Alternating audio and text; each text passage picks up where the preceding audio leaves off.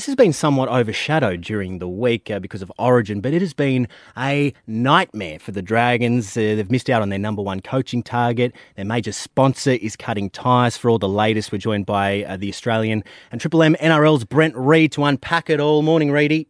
G'day, guys. Morning, Reedy. Reedy. I just want to know, is the Dragons, are they more dysfunctional than we thought? They offer Riles an opportunity to return home to his hometown, coach his hometown club, the team he played for, and offer him a 4-year deal and he turns his back. Well, I would say they weren't dysfunctional in their sort of pursuit of him because they targeted him early. He was the guy they always wanted. And they went really hard at him. They made him a really, really good offer, 4 years, about over $3 million. They basically gave him the keys to Wollongong. And sadly, they thought they had him on Monday. When they had a meeting with him on Monday, and Tuesday they were a bit concerned that he was wavering a bit, and obviously Wednesday rang them to say he wasn't coming. So, look, the pursuit of him wasn't dysfunctional, but it's hard not to look at that club from an external viewpoint at the moment and wonder what the hell's going on, because just nothing seems to be going right for them. And when you've got a local guy like Jason, whose actual family home is only about 2 kilometres from where their new centre of excellence is going to be built, he played for the club. They offer him a huge deal and he decides he doesn't want it. It's not a great look. Well, I'm not so worried about that, Reedy, because there's been plenty, with great respect to Jason, there's been plenty of assistant coaches don't make it as senior coaches. So, you know, there were always a risk, and they were risking $1 million+ on that. Okay, I reckon they should go out and get someone who's got a bit of a track record, if they can find one. But the bigger one, losing a sponsor who's been with them for what? 40 years. 40 years. And has the same name as the team. The namesake. and they've said, we might stay for next season if you're desperate. Yeah. Or we're off. And how bad is it, Richard, when you're a bank and you're going, you're making us look bad, and you're a bank.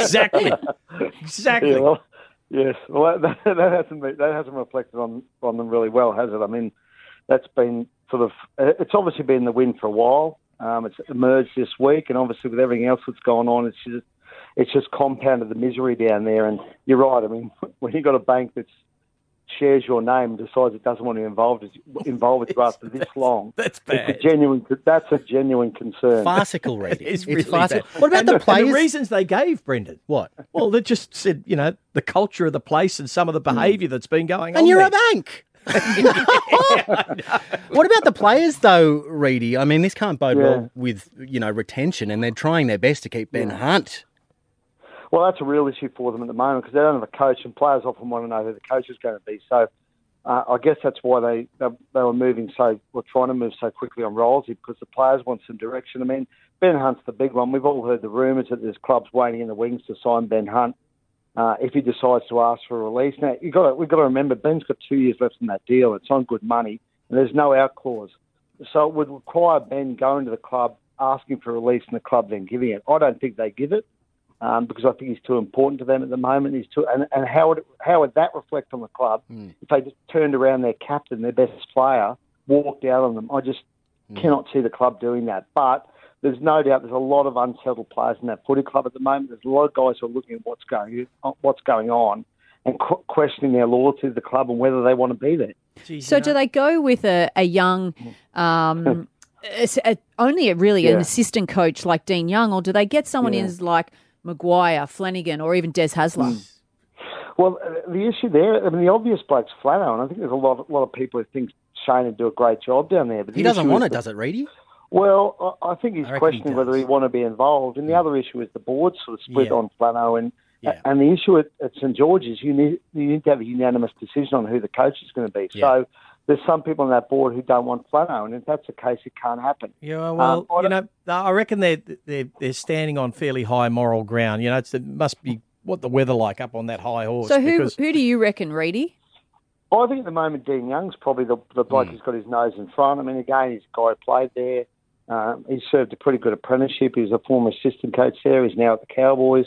He's the guy, he's the street corner tip at the moment. He's the one everyone's telling. In fact, there were rumours going around yesterday that it was his job. Now, I don't think that was the case, but I certainly think there's talks going on with Dean, and he would seem the priority at the moment. Yeah, and who to replace the sponsor? Well, St Vincent de Paul or someone like that.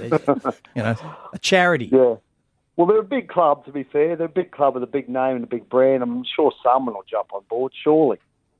Well, Reedy, you can read Brent Reed's stuff in The Australian. You can hear him on Triple M NRL. You've had your chest puffed out all week, as I don't know if you know, but Reedy's a Queenslander, Yes. which is What a disgusting. week. What a week. How good was it? Yeah, well, you know, I'm glad you brought that up. it is good. It is good that Queensland win from time to time because, you know, their lives... Time to time? it's never, Oh, my God. Richard, it's never good. No, Please. because their lives would be worthless if they didn't win State of love that. Origin. Right? Oh, mackerel.